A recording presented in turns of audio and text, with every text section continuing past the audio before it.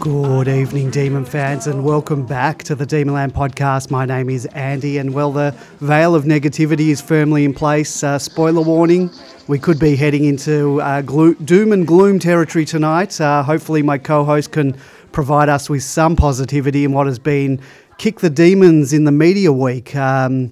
Grapeviney, can you, sir, offer me any positivity in such dark times as we find ourselves in?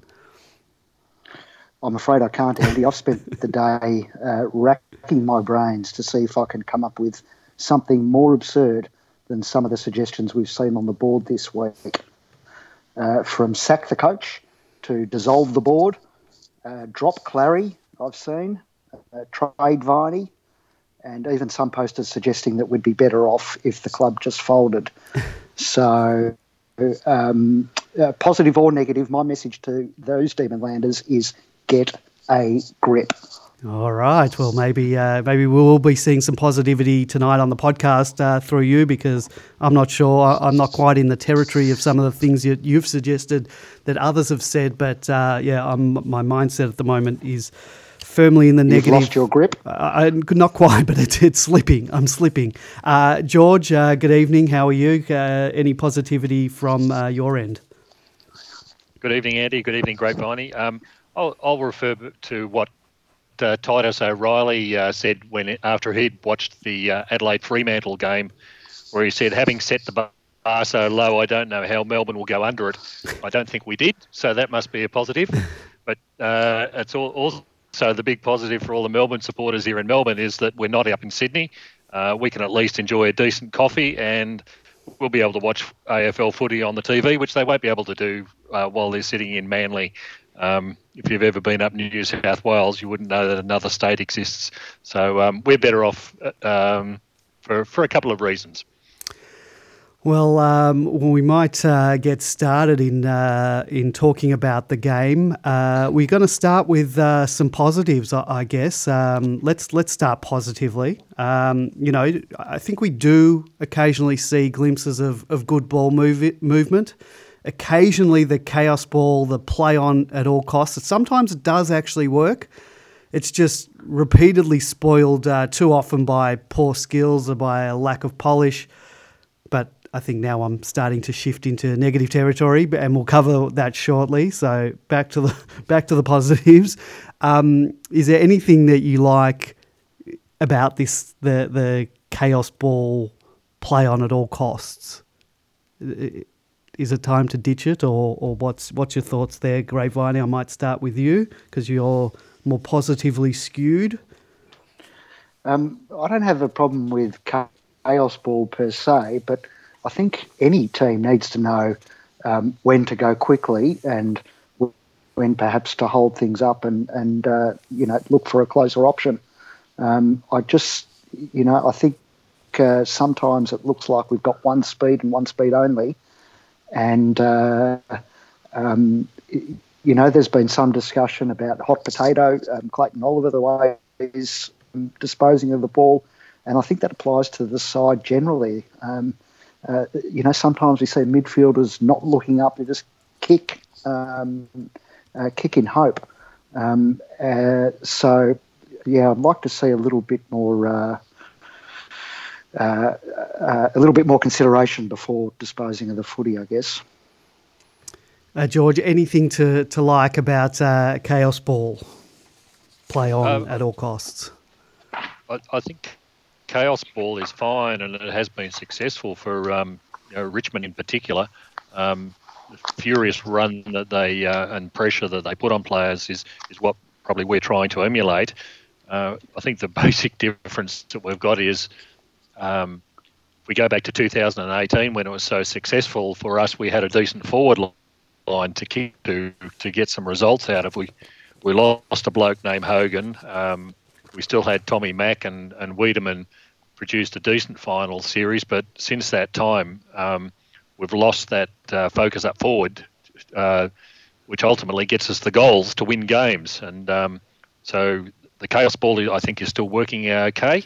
We certainly need, and you get all the analysis that we saw this week from On the Couch and the other programs and commentaries about what we should have been doing, and there's no doubt that what they were highlighting was correct.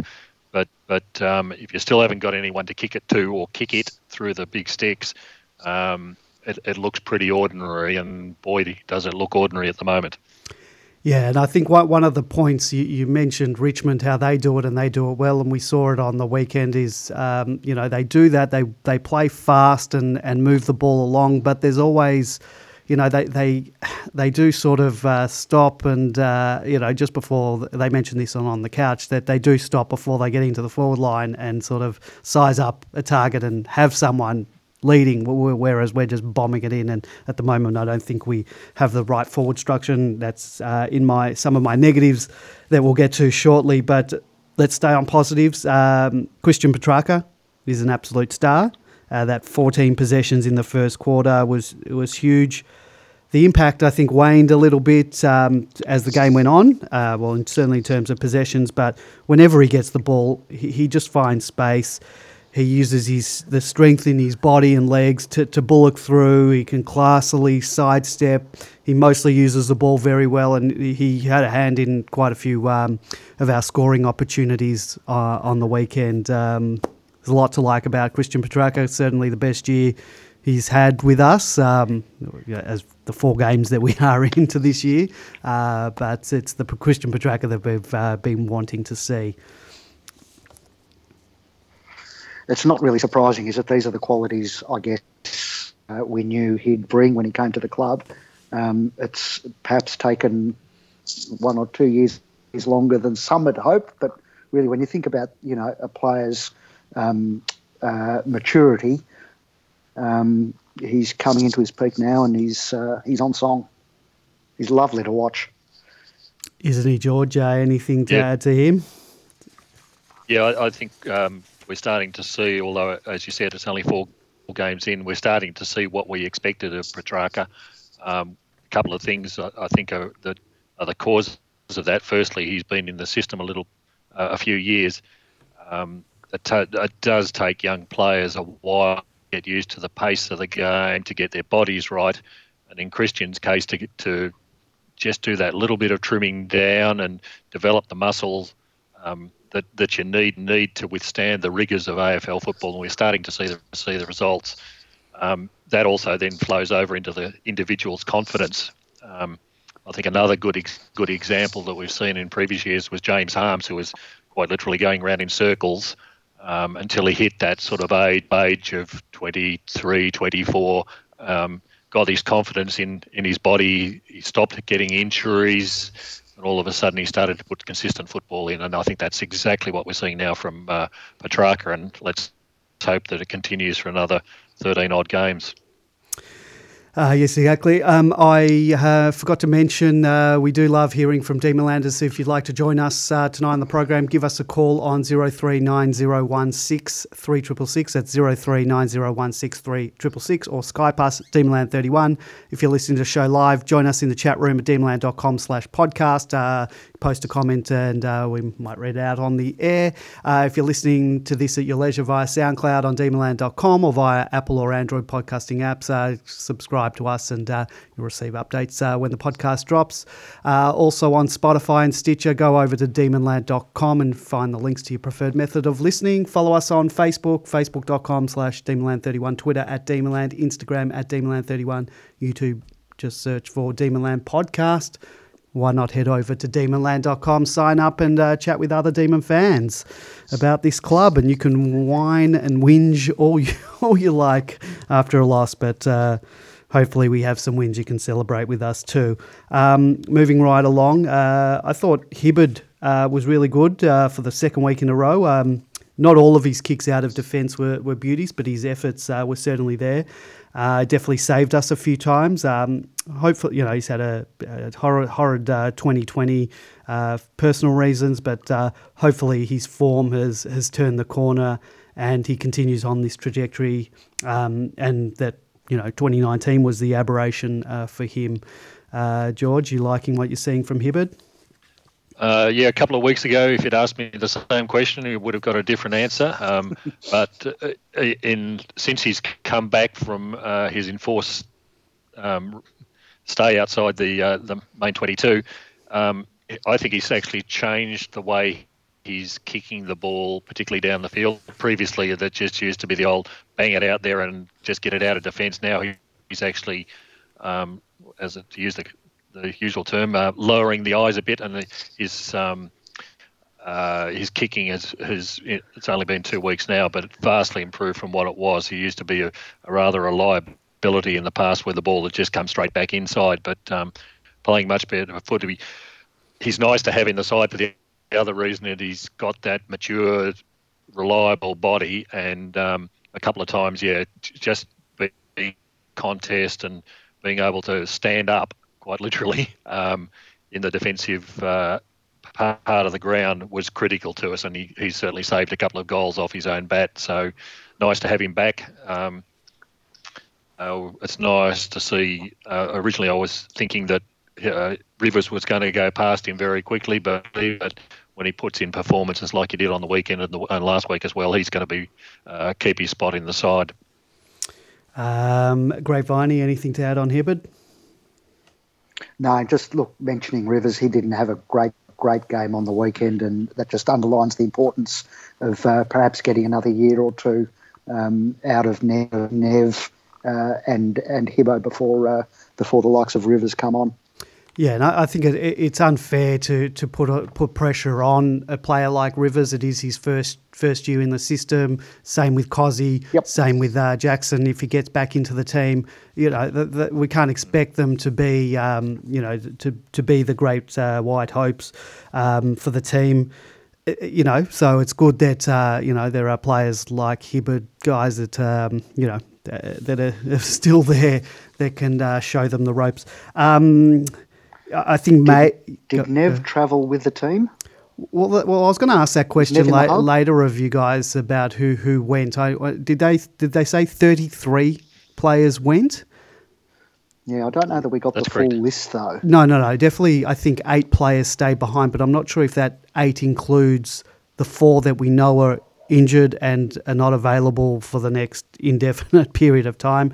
We know that Nitschke's done a knee. Kolodjasny's out indefinitely, as is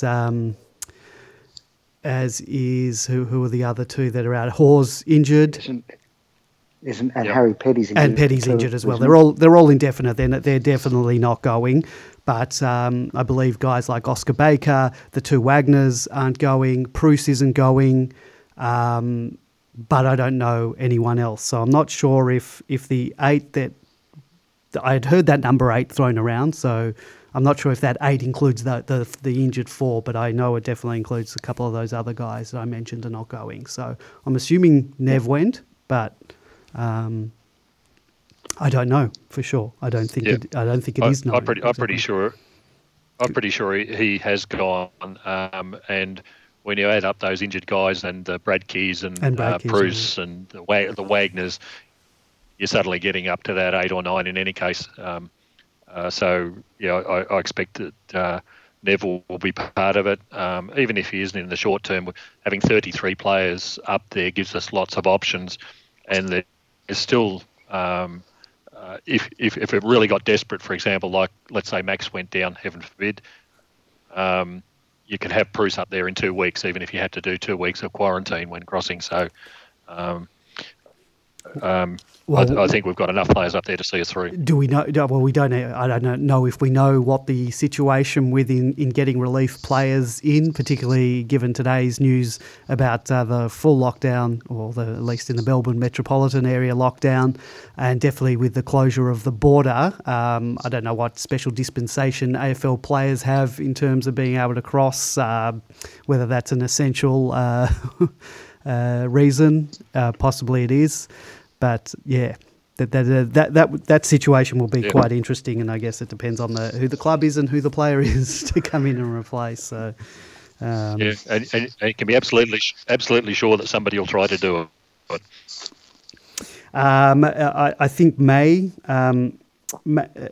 played well. I think he showed why we went hard for him, and I still think it's a valid question why we didn't use that pick on King giving now forward line woes. But May is a solid defender. His disposal, though, I don't know what's happened there. Pre-season, I thought he was one of our best disposers by foot. But he's had a few shockers this year. There was one in particular this week, and he's certainly not alone in terms of terrible kicking in our team at the moment. How do you see, George, how do you see May down back this year and particularly this week? I don't have any problems with May at the moment. He's that big body that we did need. Last year we were trying to struggle with, down back. Oscar's a third defender, but he's not a first defender.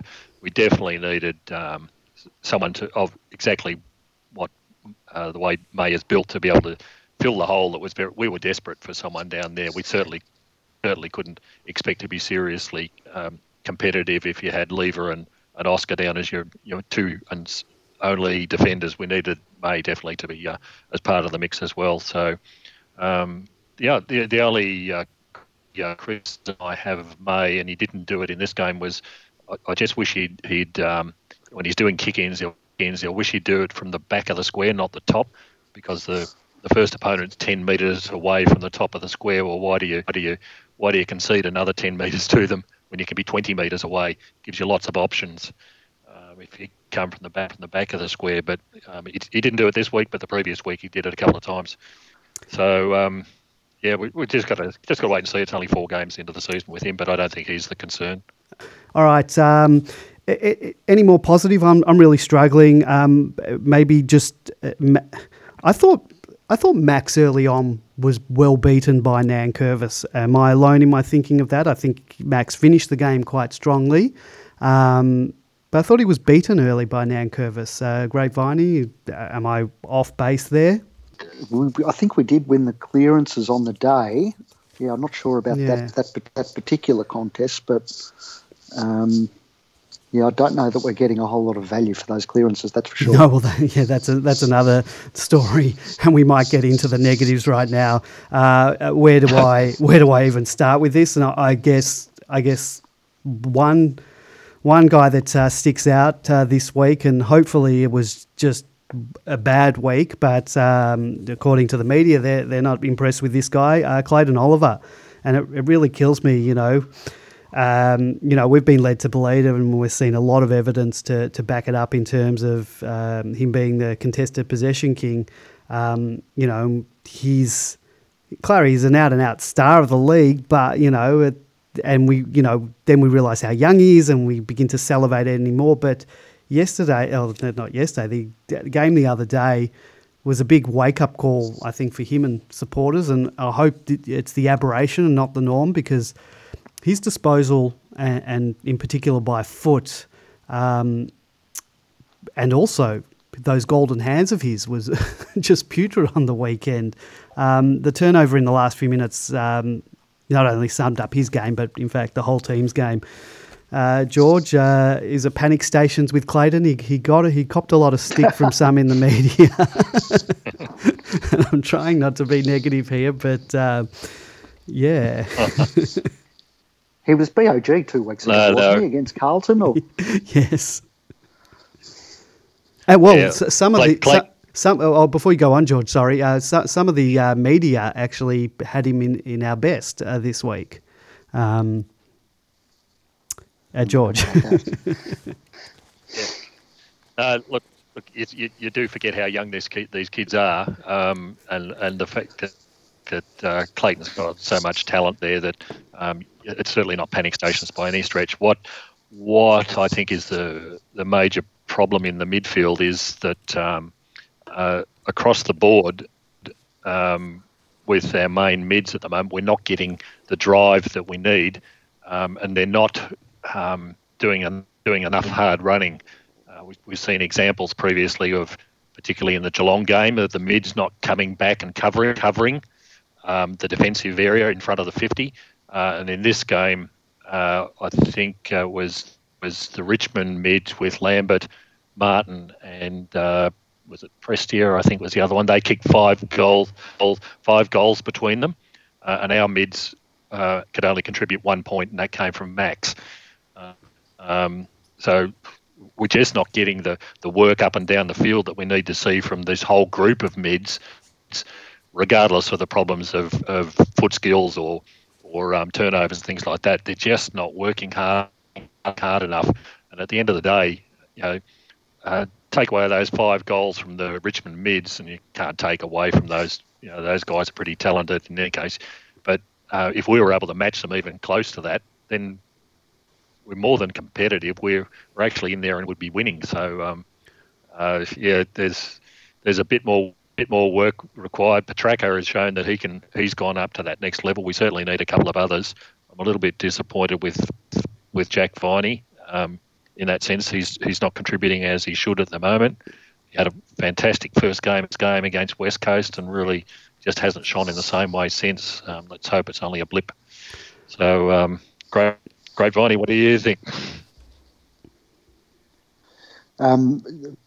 Just to give Jack Viney perhaps a bit of an out, his wife did give birth just a couple of weeks ago, so he is a new dad, so he may not be sleeping. Certainly his output the last couple of weeks hasn't been that great. But I think in addition to the issue that George identified, was one that was identified by the media on the weekend, in that we're just not getting value for our possessions from our mids, other than certainly on the weekend, other than Petracca. Look, we usually do with Oliver. I don't think it's panic stations or even concern with him. He was just about BOG, as I said, against Carlton a few weeks back. And he does seem to be playing hot potato at the moment, gives it out very quickly. I'm not sure what the rush is. But of the midfield group at the moment, I think Petracca's the only one who's decision-making and execution is up to scratch. He seems to be taking the right option almost every single time, whereas I think I don't think that's the case for Viney and Brayshaw. Yeah, and we saw footage of that. If you watched on the couch, there were plenty of opportunities where the wrong option was taken, or the execution was just so bad, or there was just overhandballing. And I guess this leads us into my next point, our disposal. And this is where perhaps I give Goodwin a pass because poor disposal and bad decision-making and bad execution, like what we saw on the weekend, is just a coach killer. Perhaps it is linked to the Manic game plan, and we can get into that as well soon. But players, they're just failing to execute simple kicks and handballs, even when under no pressure, and that's what gets me sometimes. And then if you add a tiny bit of pressure, it's even worse. And I don't think any coach or football's department can fix poor skills this far into the game. I don't know, George. What do you think? If they just slow it down, will that improve things or not? I think there's a couple of factors at play here.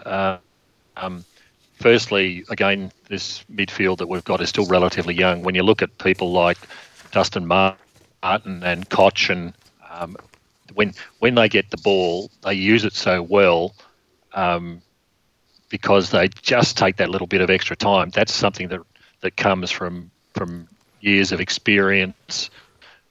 Their vision is just superb. I think we've got those capabilities, but it'll take a little bit longer. We forget how old these guys are. They might be 4 or 5 years older than the Clayton Olivers, for example. So you haven't got that same level of capability in the middle, and it really hurts you. I think the simplest way, instead of telling people to try and slow down, is just do the simple things. In that those highlighted clips on the couch, the commentators were looking at people who were loose in the forward line and loose at out the sides and things like that. But quite often there was a simple handball to the guy who was running alongside you that would have kept the pressure going rather than trying to kick it 50 metres to someone over the back and look spectacular. Just do the simple things.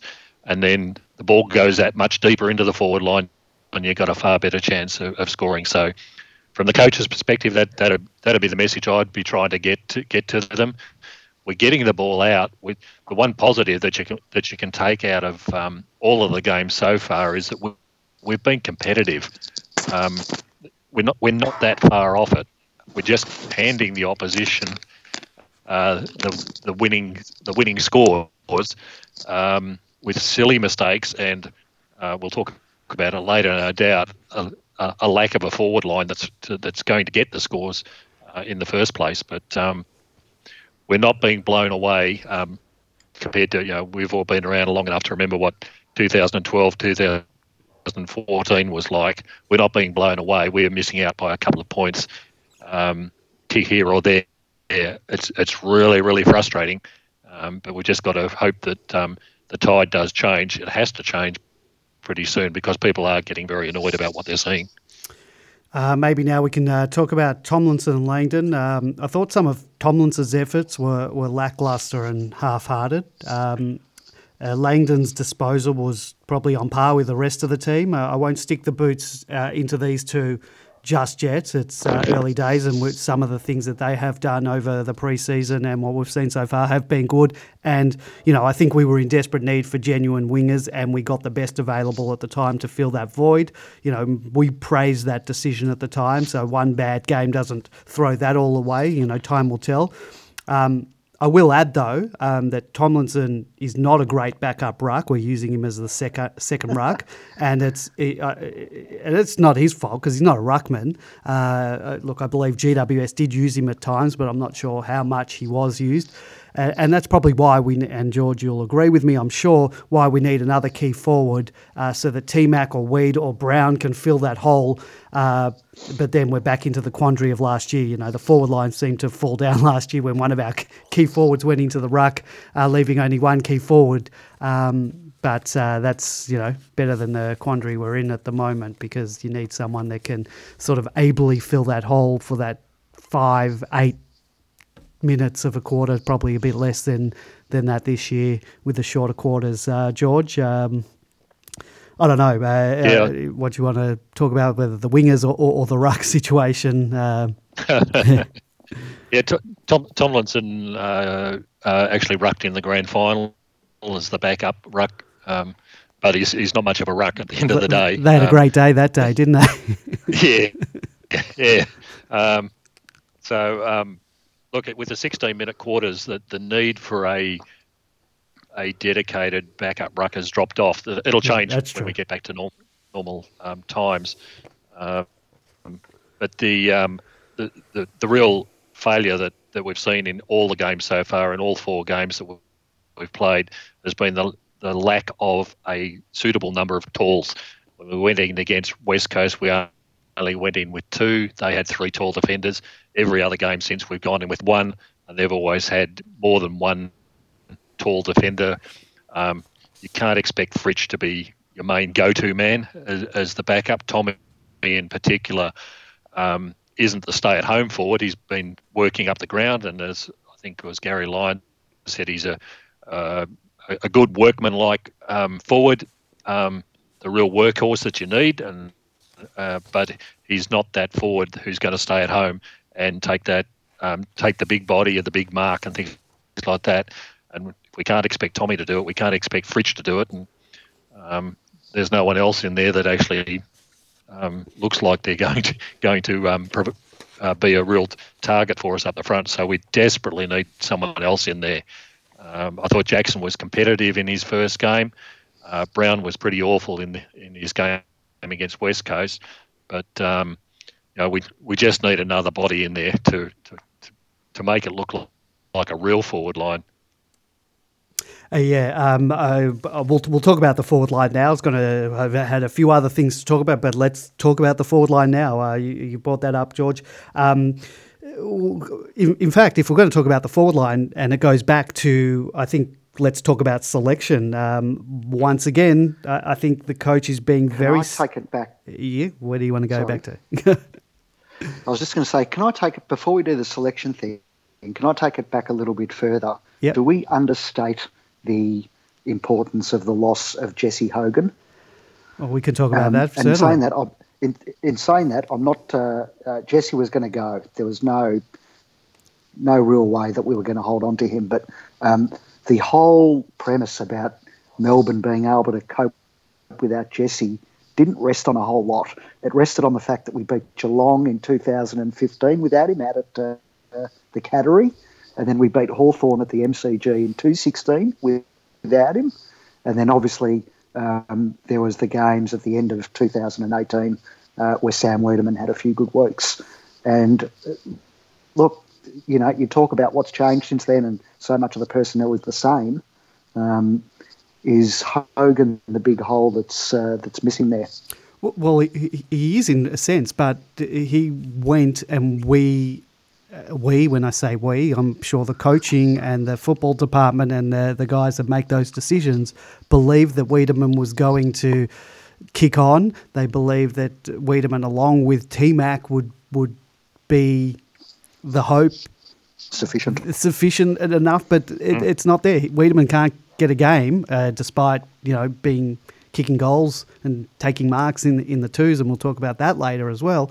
But I don't know what's happening. That was the whole premise. That look, and you need T-Mac needs support. He was so good in that tail end of 2018. In fact, 2018 as a whole, he nearly took out the Coleman medal had he not missed a couple of games.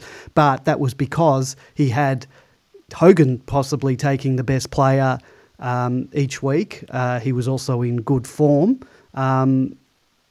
But now Tommy's this solitary guy there. There is a hole left by Hogan, but we haven't filled that hole even with players we've got available. George? Which takes us on to the selection issue. Yeah, I totally agree with what Grapevine has just brought up. I don't think we can underestimate the loss of Hogan. He was a huge contributor in the years that he was there, and enabled people like Tommy Mack, who you remember came from a backline who was hadn't really been trained in the forward craft, who really excelled, particularly in 2018, and that's one of the side effects of having a solid body like Hogan, who, despite all every now and again splitting the dummy, he was a hard worker up the field.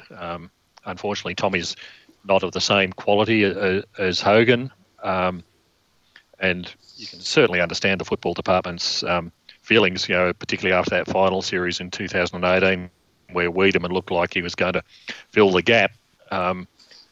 So you can understand why they've gone there. We couldn't stop him, as Andy has pointed out. In any case, he was going to go back home, and our priorities were, at that time, getting a decent backline together. Like I said, people were ready to lynch Oscar during that season. We needed that extra backman. Lever was still injured at that point, so you can understand why they went that way. We've missed out in this particular case. So Hogan's a big loss to us ultimately. We've got a caller coming through. Good evening. You're on the air with the Dreamland Podcast. Who am I talking to? Hello. Hello. G'day, fellas. How you going? It's Gary Baker's Happy Avatar. Oh, this would be B-Man. How are you, mate? Good, thank you. There's a fair bit of negativity around today with the COVID news, and but swamped by the demon stuff, really. That's the more important issue of the day, isn't it? It certainly is. But B-Man, I do love it when you call in, because I think you've got a very good record of your call-in rate versus our win rate. So we could be in for some happy weekends this weekend. I'd like to know B-Man's record. I think that's fallen away, to be honest. Preliminary finals. Sorry, great. Okay, go ahead, B-Man. Sorry, can you hear me? Yeah, we can hear you. Yeah, just a couple of things that I've been really thinking about lately, in terms of our game plan. And I hate to make excuses. I think we're out of excuses. A lot's not gone right for the club. Like, you even look to round one, they shouldn't have played that game against West Coast. Now, you can say that that's an excuse, but it's a young team over the other side of the country who knew what was going to happen. We come to round 3 and we get the cancellation. Even this one, we end up playing, we're planning for Sydney and we don't travel, we play Richmond. So, I'm not making excuses, but there's some excuses, I guess.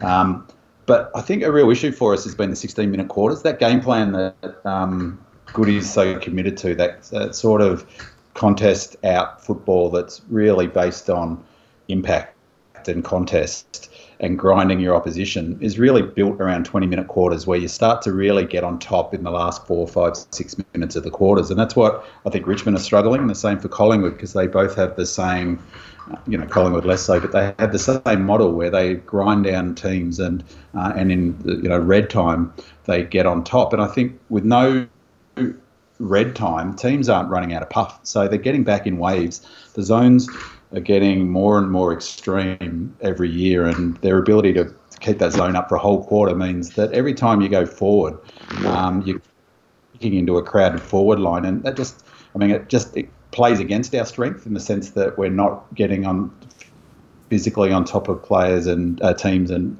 getting the benefit of our relative fitness and strength, but it also means that our weakness, which is our kicking and our disposal skills, is exacerbated by constantly kicking into crowded forward lines. I think it's been a huge factor for us, and I think that was behind the thinking for Goodwin to go for a smaller team, perhaps to mitigate against that. But yeah, I think it's been a big factor for us.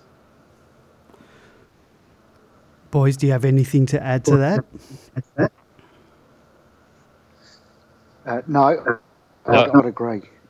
And I was actually surprised to hear Binman say that, because I think he's been one of the quite critical voices on the board from some of the more reasonable Demonland posters the past week. And I'm curious, Binman, as to how much faith you still have left in the football department. Yeah, it's a good question, and I think that I've definitely been, my confidence in the football department, and particularly the coaching unit, has been a little bit eroded this year. I mean, I think last year I was definitely in the camp of, you couldn't have got a worse season in terms of injuries, but we haven't got that excuse this year. We have got those excuses that I mentioned, but all teams have faced that. To be honest, I've been a little bit disappointed in some of the decisions that Goodwin's made tactically, and I saw his Zoom session the Tuesday night before the first game before the Blues game, and he mentioned that he thought that the game was going to become quicker because of the COVID break, because of the 16 minutes quarters and the need to get percentage with only 17 rounds for the season, that it would result in a quicker, faster game. And he implied, without directly saying it, that he was tactically going to respond to that, and selection seems to have borne that out, and including going with I know you've been talking about the forward line, including going with a small forward line. And it just occurred to me that whilst it's great to be tactically sort of maybe innovative, it really worried me if they've trained a particular way all season, all pre-season, I should say, to come into a new season where everything's chucked up in the air a bit. I thought that was a pretty risky move, and for me it's played out that way. And then, to be honest, his lack of response in the box in that Blues game when they got the momentum was repeated against the Cats. Less so, I thought he was a bit better tactically against the Tigers, but yeah, I have to say my confidence in him's been, I'm still confident in him, but it's been eroded a bit. Yeah, agreed. Anything else, Binman? No, I mean, look, it's such a short season, and we've only got, how many more rounds left? 14, is it? 13. I thought your interview last week with Bartlett was fantastic, and I was really interested in his sort of clarity around the expectation to make finals. We're not tracking to make finals. We're not scoring enough, and we're already in the hole a couple of games we should have won. So I do wonder what that means for the club and our direction. I think that, but it's a lot hard to read into this season. It's such a crazy season, so it's sort of not, maybe that's a bit unfair at the moment in terms of what's going on around the football season. Yep, agree with that. Big man, I might let you go only because my internet's really spotty, and I guess the more people I got on the Yeah, line. no worries. Thanks, fellas. Normally, I wouldn't rush you off, but yeah, we might have to save the bandwidth. Thanks, mate. Appreciate it. Terrific. I'll listen into the rest. Oops, think I cut him off, but he's going to listen into the rest of the show. Sorry about that, Big Man. Usually I would keep Big Man off, but I have switched over to the 4G. That doesn't seem to be working. We've got a bit of dropping in and out from our co-host, but we'll plough along. And we talked about selection. I think the coach is being stubborn in persisting with a solitary tall forward. Despite what Big Man said, it's. I don't think it's working for us. The scoreboard tells you that. We mentioned George. You said T-Mac doesn't really have anyone else around him from support, but there was also another thing during the week last week. Goody banged on about Harley Bennell needed to work on his defensive pressure. He made a point of that, Jake Melksham and Jaden Hunt had but 3 and 4 disposals respectively. They had 0 and 1 tackle respectively. That's 7 possessions and 1 tackle between them. George, I'll borrow a line from the match report in regards to Melksham, which you said, and I'll quote, and if it wasn't for hanging out the back getting cheap kicks, Melksham wouldn't have touched the ball at all, even though he was gifted 2 goals. Care of George on the outer. Then there's, Cozzy. He's on the verge of something. He's still a little bit raw, and perhaps he's not quite ready. But he's right on the edge, and he's attempting to be in everything. He only had 5 touches, but I'm willing to give him a little bit of a pass. But that's half our forward line, who only touched the ball 12 times the whole game. And just as an aside, before I bring this back to Bennell and selection, Cozzy's attempted mark of the year, I don't know how that was a free to Richmond. The only bloke that he touched was Tomlinson. Did anyone... Yep. I need some clarification on the rule. If you fly on your own teammate and just say there weren't any Richmond players there and you don't take the mark, is that a free to the other team? That rule is ridiculous. I watched the game before the Brisbane Lions game, and I think Charlie Cameron had one paid against him. Unreasonable attempt. Now, there should only be a free if you somehow infringe on an opposition player. As you said, if you're flying over your own, or as also happened in Cozzy's case, you actually get near the ball and almost do take the mark. I don't know why it gets called an unreasonable attempt. They're just saying the umpires blow their whistle as soon as they see someone flying for a screamer that isn't taken. And I just don't think it should be automatic, and that's what it seems to be. Well, earlier in the game, a Richmond player flew for a specky right in front of our goals. It did exactly the same, even worse, because he actually infringed upon one of our players, and it was play on. Inconsistency with that rule, but I expect nothing less. Another aside, we'll quickly just talk about it. What did you think of the whole holding the ball, fiasco that they've got going this week? That Petrarca thing. Look, that's obviously the rule, but that's not a free kick. That is. Is that a complete change of the rule? Are they going to forget about this in 2 weeks and not play those? Because that wasn't a free kick. I'm sorry, not any day of the week. I actually thought he was harshly. Yeah. He was harshly done by, even by the technicalities of the rule, because he did make an attempt to get rid of it. He was falling backwards, and his fist was punching it in the usual way that they punch it. I just don't know what they expect the player to do in those circumstances. And then there was Dusty, who just threw the ball away. And, play on. Yeah, I think this was it was across all the games that I saw on the weekend. The umpires have obviously been told to start paying free kicks for rather than play on and then throw the ball up. Petrarca's was definitely wrong. The same with the Cozzy situation with his mark. There is no rule change there. It's the umpires feeling. They didn't actually. The only infringement that can possibly occur is if you push someone in the back when you're climbing on top of them. That doesn't apply to your own teammates. So hopefully the umpires will have that explained to them at some point during the week, but I don't hold any great faith. I'm a little bit in favour, in a sense, of them looking at the holding the ball situation, because it is for too long now they've been, and teams have exploited it, where they know that if you hold onto the ball, it doesn't go out and the opposition can't get it. I think there's a lot of false attempts to get rid of the ball. However, in Petracca's case, the ball was shoved straight down his throat, and he was tackled immediately, taken to ground, tried to punch it out, but the other guy, the opposition player, was holding it to his chest. The umpire just called it because that's the flavour of the week, unfortunately, and that cost us a goal. Is the flavour of the week, has prior opportunity gone out the window? Because clearly there was no prior opportunity at all. Forget whether realistic attempt or not realistic attempt. There was just no prior opportunity for him to get rid of the ball. What's he meant to do? Not go for the ball at all, let them take it and kick a goal? Yeah, that's the like I said, it's the flavour of the week this week. Expect to see a little bit more of it for the next week or two, and they'll forget about it. All right, we'll get back on to this. Go on, Grapevine. Well, no, one more ridiculous non-decision.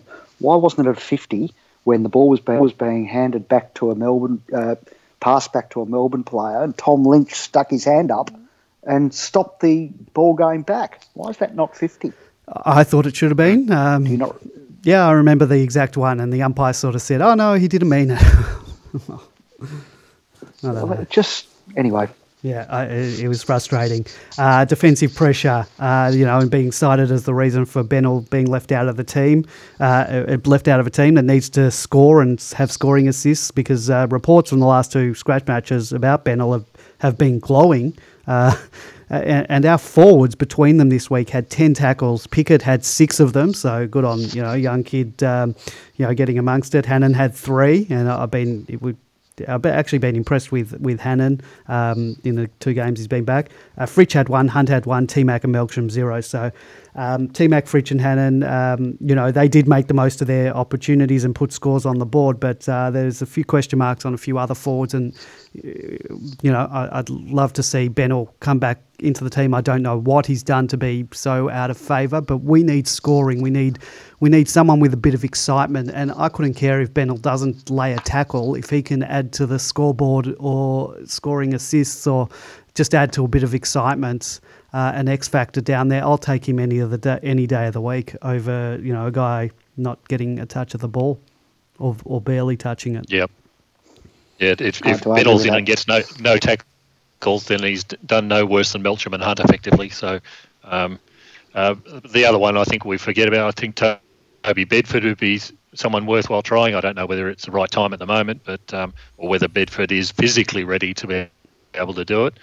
But yeah, at the moment when we've got half our forward line barely getting a touch and certainly not putting any defensive pressure on, I think Richmond are a good example of what a forward line is meant to provide in terms of defensive pressure.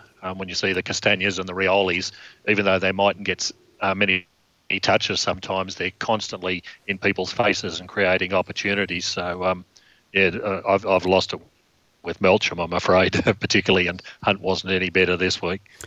I just thought there was no structure going forward. I thought the Richmond defenders, particular Bolter, actually read the ball coming into our forward line so much better than we did. There was one time in particular that it was kicked in and sort of, I think T-Mac went the complete wrong way, and Bolter just read it and ran forward and took an easy mark and ran it out of our forward line. It's a bit of a shambles, but I'd like to see Bennell and one of Weed or Brown come into the team. We need to change things around. Isn't this what we got Brown for?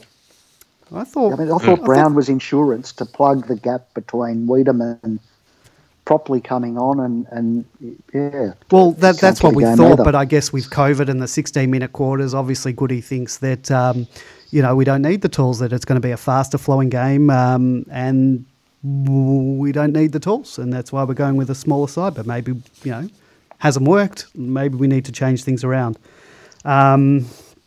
I think I saw some stats as well today about contested marks, where players in other sides were, even the Gary Rowans of the world had 5 contested marks so far this season. And we got Tommy Mack with 2 and Fritsch with 3, and we're right down at the bottom. So all that tells me is you do need another tall in there to be able to be a target, if nothing else. They'll take the opposition's best defender or a second best defender. But like I said, you can't expect Fritchie to be standing alongside Noah Bolter and expecting to beat him. He's giving away about 4 or 5 inches. It's not surprising, And Bolter, I think that was his 14th game, and he took 8 marks. That just is a criminal statistic in terms of what our forwards are facing at the moment. You've got to have more than that. Yeah, I think where Fritsch shines is being that third guy in the forward line, that guy who's the medium size but can play bigger, but then he's not playing on one of the monsters because you can't expect him, as you said, to win one out. And if he's that third guy, the surprise packet, that's where he's going to shine even more and take more marks. But yeah, he's not a key forward, and it's not. I don't think it's any fault of him. I think there still just doesn't. I was going to go over our game plan and the Chaos Ball. We sort of have talked about that, but I don't think there's much change going on in the coach's box during the game, and I don't know if I'm expecting too much. And maybe I just can't see it because we're watching on TV. So maybe there is stuff, people being moved around. And I don't know if I'm expecting too much, thinking that there's going to be some, Hail Mary move that can turn things around, like putting Pickett in the guts, or maybe Hunt, try Smith up forward, T-Mac down back, May up forward, anything. I'm in game when things aren't working, and we got, it's not like for most of the game, sort of after half time, they were sort of in command of the games, and I just feel that we didn't make any changes. And if we're not going to make changes to the lineup from week to week, do something on game day.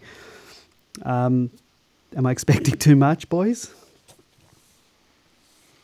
No? Look, as you say. No, you're not. You go, George. I think I brought this up last week. I think we brought this up last week was, are we actually, because there's been a cutback in staff and a cutback in assistant coaches, how much we might be missing a Craig Jennings at this point, and I don't know that anybody has actually replaced him. He was tactically, obviously, very good, particularly when we were in finals in 2018. The other change that I did notice was that we saw some time. We saw Harms back in the middle for a while, which I thought was a good move.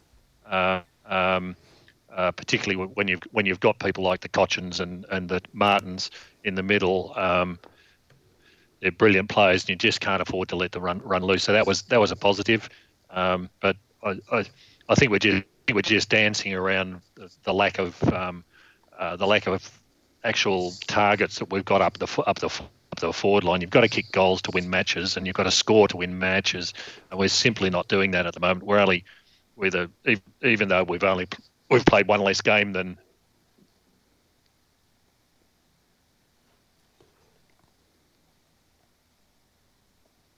Oh, I think. Apart from Adelaide, and although the good news is that I think we're also approximately the fourth lowest for the scores against. So the defenders are doing their jobs. It's just the forward line is so bereft of scoring opportunities and chances at the moment. It's just killing us. So we need to see more up the front. One of our listeners in the chat room says he was excited for Vandenberg to be playing, but he has not been cited in the last 2 weeks, apart from a couple of errors. What are your thoughts on Vandenberg? Grapevine, might throw it to you first. Is it just a guy who's trying to find his football touch after being out of the game for so long? Or are there genuine concerns there? Because I like Terence in the chat room, was also excited for Vander's return. I think we all were, given the form that he was in when we last saw saw him play, which I think was sort of at the end of 2018. Look, he's not going to get too much longer if he keeps performing at the level that he has the past 2 weeks, because when you throw in, as George pointed out before, Hunt and Melksham, you can't have a handful of players who contribute next to nothing. You just can't carry that kind of dead wood. Yeah, it's a pity. He was involved in one really good piece of play where he tackled, I don't know who tackled, one of the Richmond defenders coming out around the 50-metre line. The ball spilled out to Cozzy. Cozzy delivered it to Hannon, who kicked the goal. So it was nice to see that, but really there wasn't much else that I saw during the game to warrant his position on the field at the moment. He just looks a bit unfit to me, which is surprising given how fit everybody is supposed to be. But unless he really steps up and provides more drive, I don't know that there's actually a place on it. He's not playing in the midfield. Where do you put him on the field if he's not in the middle? I don't quite know either. So. We've touched on Hibbert and May in the back line, but I think the elephant in the back line is certainly Smith. He's a bit of a worry down back. We agreed last week that the back line experiment of his should be over, and his case was not improved this week. He does sort of spoil teammates in contests that have resulted in goals.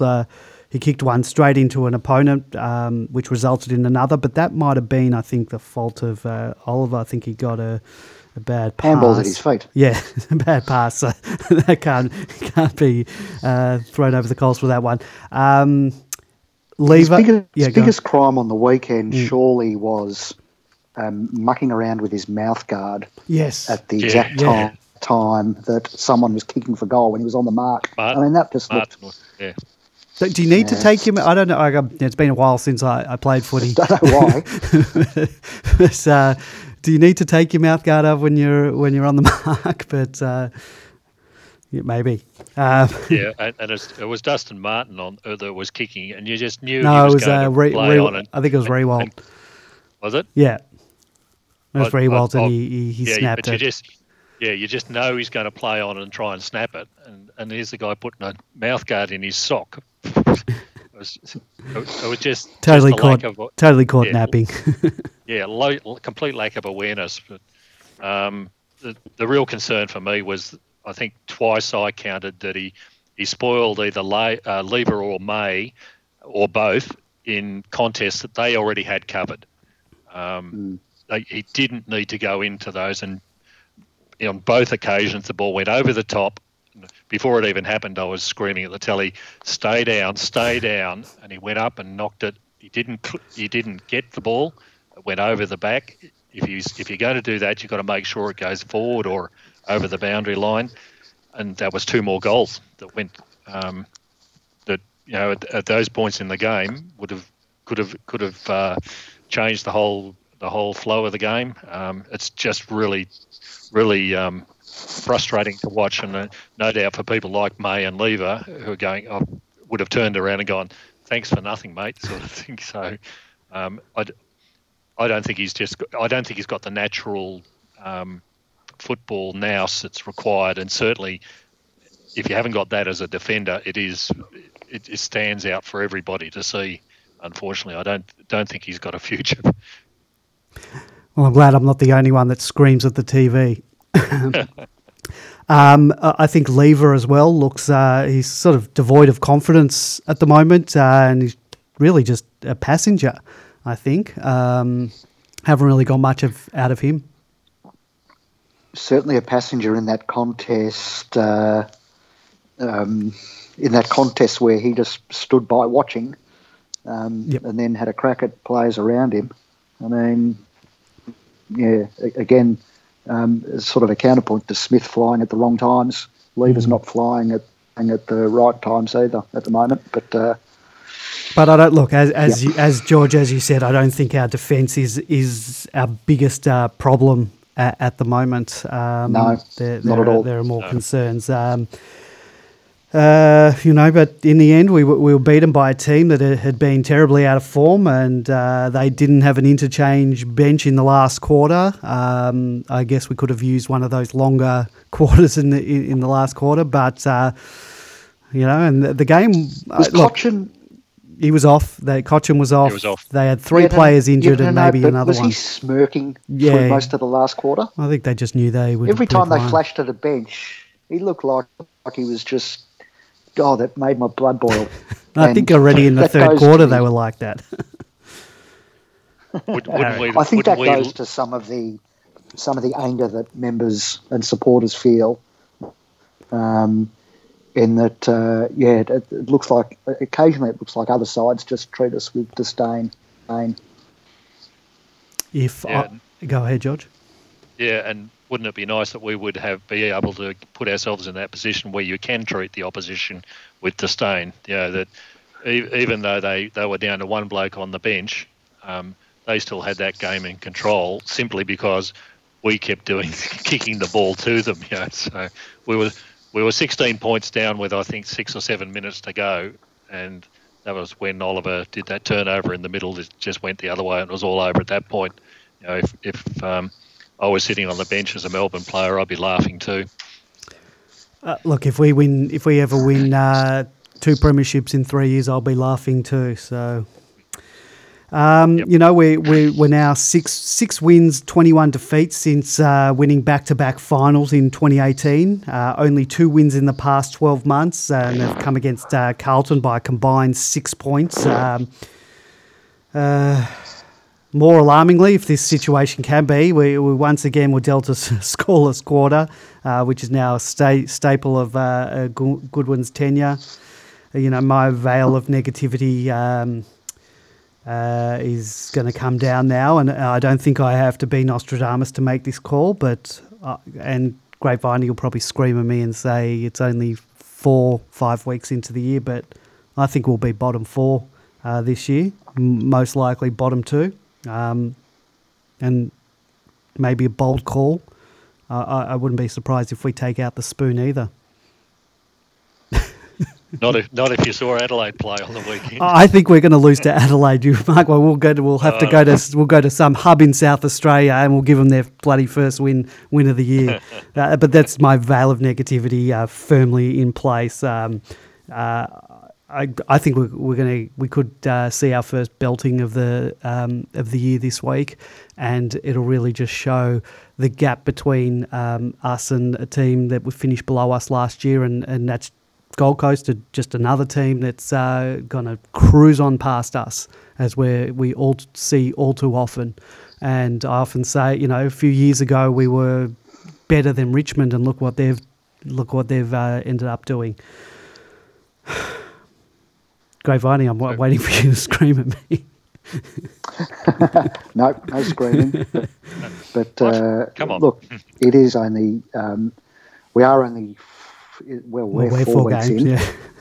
Other teams are 5 weeks in. Got to keep remembering that. Yes. And I think that Bin Man made that point earlier.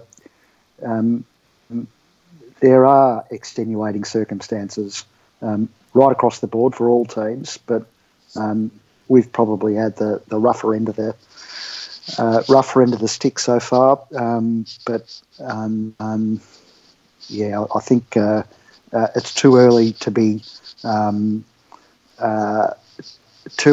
moaning about the pick that's going to North Melbourne. I see that's now become an issue both in the media and on the board, not surprisingly.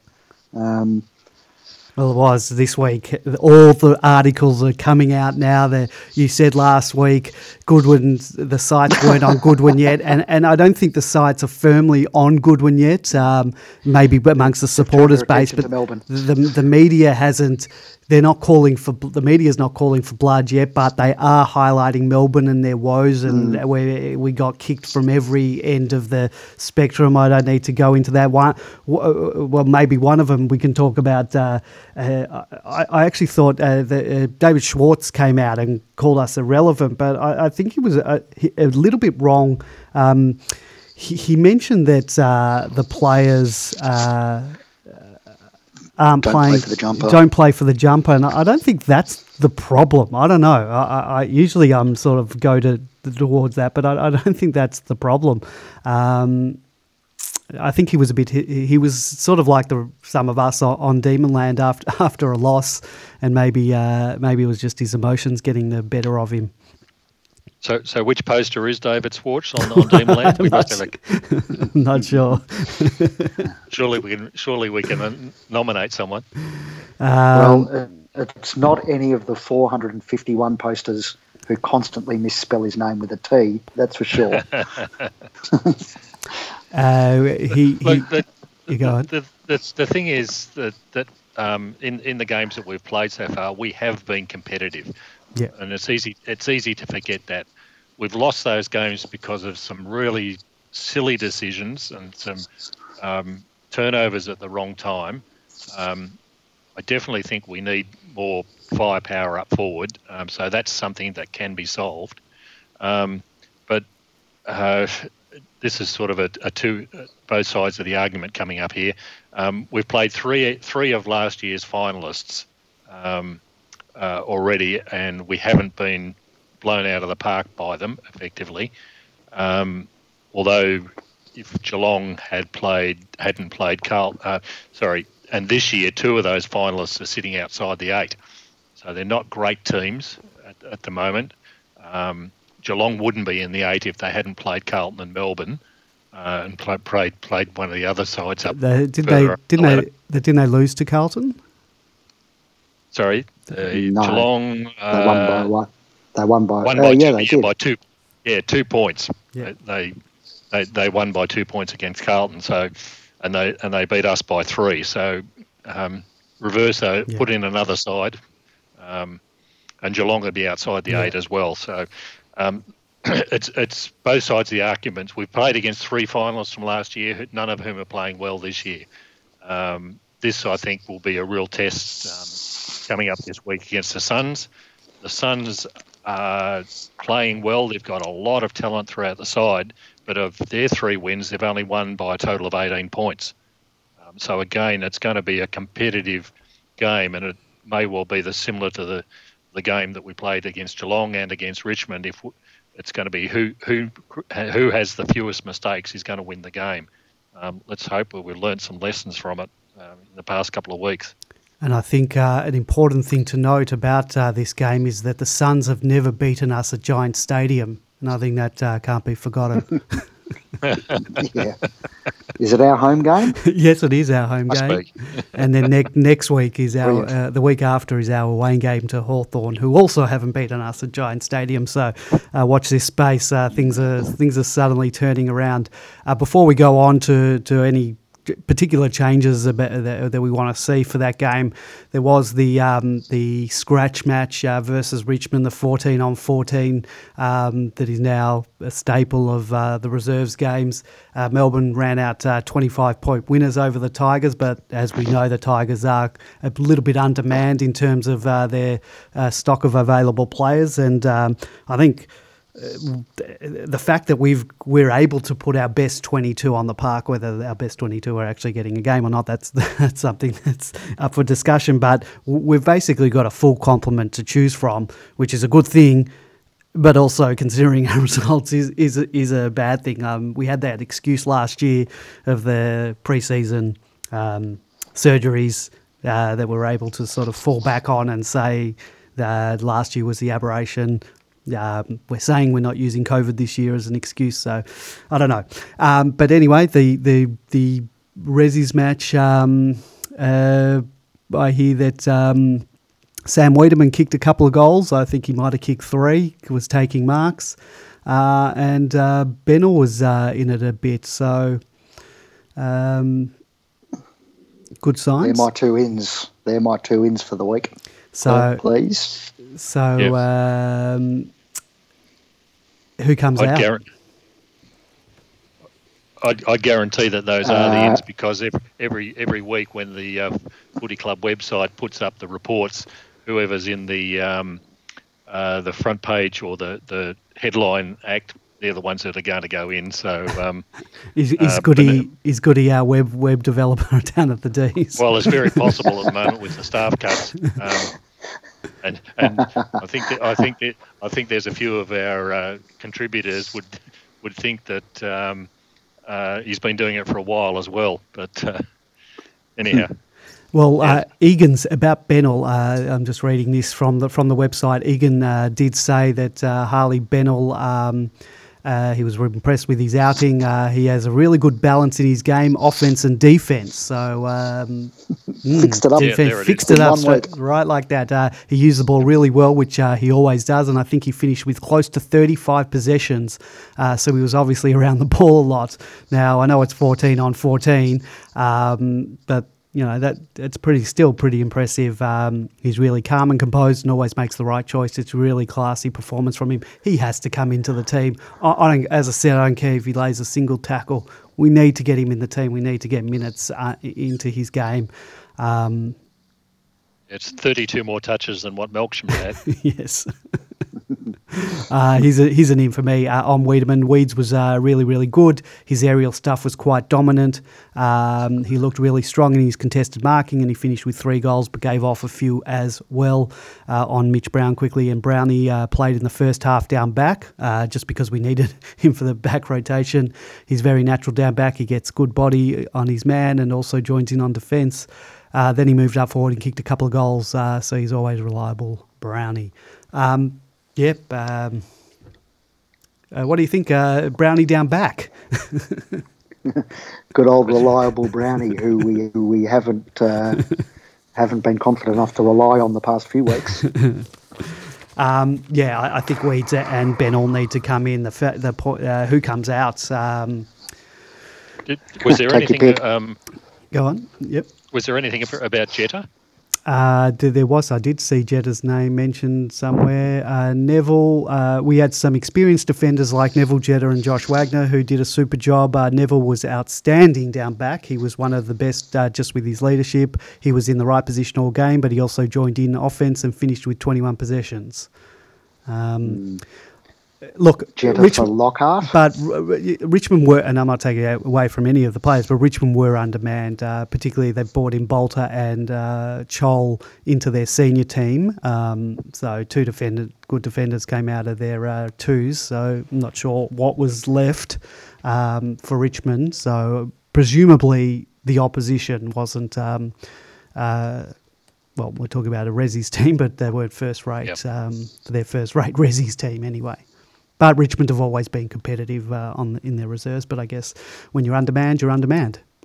Yeah, which is good to see from Richmond, considering the last 3 years they've had virtually 0 injuries. And, yes. I think they had more injuries in our game than they've had the last 3 years.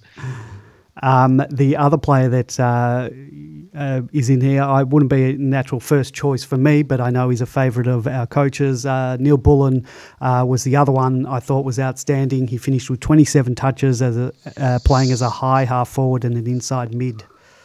So he could come in as well. But the question is still the same with him. Who in that role, who does he replace? Well, he'd only come in for a forward, so But he's not a forward. No, but that's where they play him, on the half forward line. He's not a midfielder. Yeah. He's not a winger. He'd only come in the forward line. So for me, it's Bennell's got to come in. Bennell's got to be ahead of Neil Bullen. Yeah. And down back, Lockhart. I think might have run his Lockhart for Jetta. Yeah. I wonder about Dunkley. I liked Dunkley last year, but I think he was injured early on in the pre-season, and I haven't really heard his name mentioned.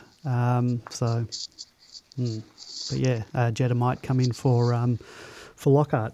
And I saw Jones also was held out for general soreness, but I don't know what that means. Or general soreness, which is disappointing, I guess, for him in terms of him getting back into the seniors. He was apparently one of the best in the twos the week before. If he didn't play this week, he's not getting in. He's not going to. If he didn't play last week, he's not getting into the seniors this week. So yeah, that's a bit disappointing for him. Yeah, I don't know how do you develop general soreness when you didn't play the previous week. He did. You played in a scratch match the previous week. Yeah. Had a lot of possessions, I believe, the week before. If memory serves, but then again, memory isn't always great. What do you think? We're hubbing in Manly, I believe. We trained on a small over. Was it? I'm not sure if. It was a rugby. But rugby's a square, but it's a cricket pitch, a cricket oval as well. So presumably it's round. I hope. But there are no footy goalposts up there. There are the rugby goalposts. Not sure what the widths are with that, or whether we even need to. I saw someone online was smart saying, "Well, Melbourne don't need footy goals; they can't kick any anyway." Thanks for that, Twitter. So we're in Manly, and apparently it's over an hour, and this is in Sydney traffic, over an hour, possibly even an hour and a half in traffic from that Manly area where we are to a proper training ground, which we're going to get an opportunity to train on, I think, tomorrow. It's not ideal. An hour and a half round trip. Not round trip, just the one-way trip. Not ideal, but I guess we've got to make do with the way it is. And we've been training it. Go ahead, Grey Bunny. I was just going to say Manly's more in keeping with the Melbourne image and style, isn't it, rather than Blacktown? I hope the players have got their passports, because I don't think you can cross from Manly to Blacktown without one. So, that's... it shouldn't be a problem for us either, Andy. We've been training at Casey, and that's true. 45 minutes out of Melbourne. So players should be used to it. A lot of team bonding on the bus, I guess. Yeah. I guess the only other story that sort of came out this week that involved the Demons, and I don't know if there's anything to it, was that the Demons are chasing Danaher. What are your thoughts on that? We are in need of a forward. I don't know whether there's anything to this or it's just a media beat up. I for one, look, a fit Joe Danaher, yes, but Melbourne has a habit of going after players that are very injury prone. George, thoughts on Danaher? The article, sorry. Go ahead. No, go. I was just going to ask, did the article actually we're chasing him, or is this a case where the journalist has said Danaher needs a home, Melbourne needs a forward, 2 and 2 makes 5? That's probably closer to the truth. I have to use my... I don't understand. I'm actually going to I'll call it up right now. It was in the Herald Sun, wasn't it? Yeah, I'm doing it now. But for some reason, the Herald Sun makes me sign in almost every time I go into this. That happens to me sometimes too. Well, perhaps on this computer I haven't signed in recently. Hopefully I got the password going. It could be what you're saying. But I thought maybe somewhere they might have mentioned Melbourne, but they wouldn't have a source. I thought it was just an interest which we would have. Of course, we've got an interest, like you said. We need a forward. Danaher looks like he's wanted to get out of Essendon at the end of last year, but I can absolutely, utterly guarantee you, if we do recruit him, he'll break down in the first week or two, and if he goes to Sydney, he'll kick 100 goals for the year. That's a bit of MFCSS, Melbourne Football Club supporter syndrome, and the veil of negativity creeping into you, George. That's that's my that's my line usually. It's we don't have a first round pick this year, but Danaher's a free agent, I believe. So what's the situation in terms of free agents? As long as our coin is good. Is he restricted or unrestricted? It just says free agent. Could get him for nothing as a free agent. Yeah. From what I understand, I haven't looked into it seriously because I don't think Danaher is a player that would fit in particularly well with almost any side. Sydney are going to offer him a bucket load of money in any case, and nobody will be able to outbid them. I think it's all just pure speculation on the part of journalists. Sydney, I think, have realised by this stage that Franklin is simply not going to last another 2 years, and they need another person who can put them on the front page of the paper, the same as they did with Tony Lockett and Barry Hall and Franklin, and now they're looking for the next one in the line. So it'll turn into a bidding war, and miraculously Sydney will be able to find the money. All right, scratch that. All right, boys. Anything else before we wrap things up for the evening? I thought it was good to see Prusy back at the scratch match. It's another one less on the injury list, and I was always worried that if Max does go down, who do we bring in as a first ruckman? Because we can't use Tomlinson or T-Mac in any serious capacity. So it's good to see him back and up and running. He'll be a couple of weeks away, even if he was needed. But yeah, good to see the big man available. They said Prusy was his first game back in a long time, so it was good to see him out there, and he'll be better for the run. So not much information about how he went there. He's obviously not gone up to the hub. As you said, he could be available within 2 weeks, but that doesn't help us out for the next 2 weeks. But Jackson is up in Sydney, so I guess if anything happens to Max, we've got young two-gamer ready to fill the void. Hopefully nothing does happen to Maxi, because boy do we need him. Yeah. All right. Do either of you think Jackson's a possibility to fit into that forward line? Well, he's raw. There's no doubt he's got talent, but is he ready? I don't know. If we need him, not yet for mine. Yeah. If we need him, he can fill the hole. But yeah. All right, boys. I think we're going to end it there.